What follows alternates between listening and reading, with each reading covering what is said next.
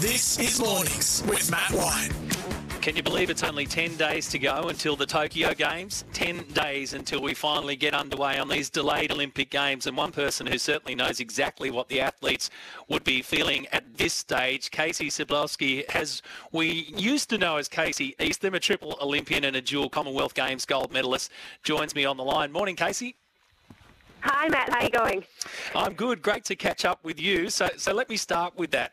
As you approach an Olympic Games, you did it in Beijing, in London and Rio as well, and you get to this stage when it becomes real, right? You're only a week away. How do you mentally cope with that?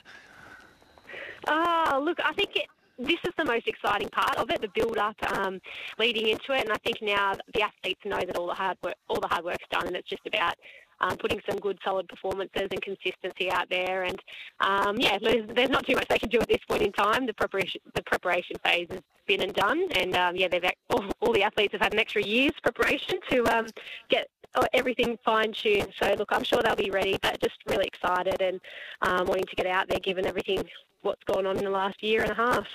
It is so incredible, isn't it? And I'm interested to talk to athletes like yourself who've been through this, but in a different scenario, because you didn't have to face the year delay and you didn't have to face the COVID. You would have, faced your troubles and tribulations along the way, if you like. But when your routine is interrupted at this level of performance, it can have a really weird effect. So there must have been a lot of hard work to go in to getting the Hockeyroo in particular to a level where they're comfortable with the uncomfortableness around them, if that makes any sense.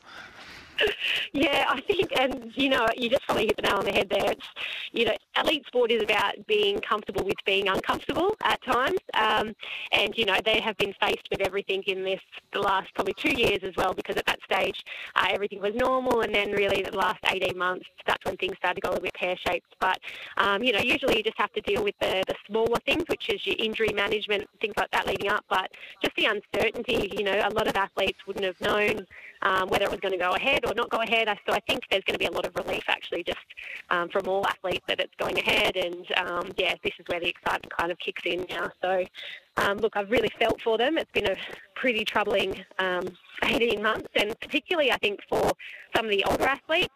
I think there's an Olympic cycle is obviously for every 4 years, and some athletes are plan off the back of that 4 years what they're going to do. So then to have that extended another year is really difficult. And as I said, particularly for those older athletes who are looking to transition out afterwards. So another year is pretty hard on the body.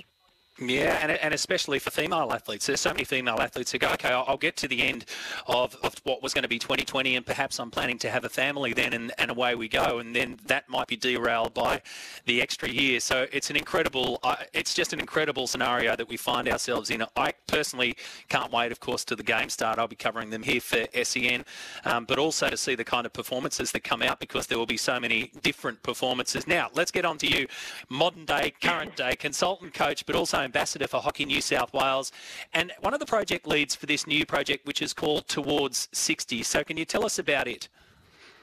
Yeah, so I guess it's a bit of a background. So when I came out of, was pretty much straight out of the 2016 Olympics, like you mentioned before, the plan was for me to start having a family, and fortunately that happened pretty quickly, and I had Harvey by July the following year, so my first son. And look, throughout that process, I touched base with Hockey New South Wales, and they just, I couldn't have been more thankful to an organisation for what they had offered me and what they were willing to do to just support me from that transition phase. But look, I've had some evolving roles with them over the time, as you mentioned, with ambassador, but really probably this last 6 or 8 months, I've taken more of a lead in this project that a lot of the employees from Hockey New South Wales got going, and then I started to take more control of it as the project was up and running. But it was this Towards 60 was essentially an evolution of our project from last year, which was our young and female coach project. I guess it's pretty obvious in sport, whether it's AFL, NRL, cricket, all associations are probably really struggling with retaining some female employees within the organisation, and particularly from us and other sports as well in that coaching realm.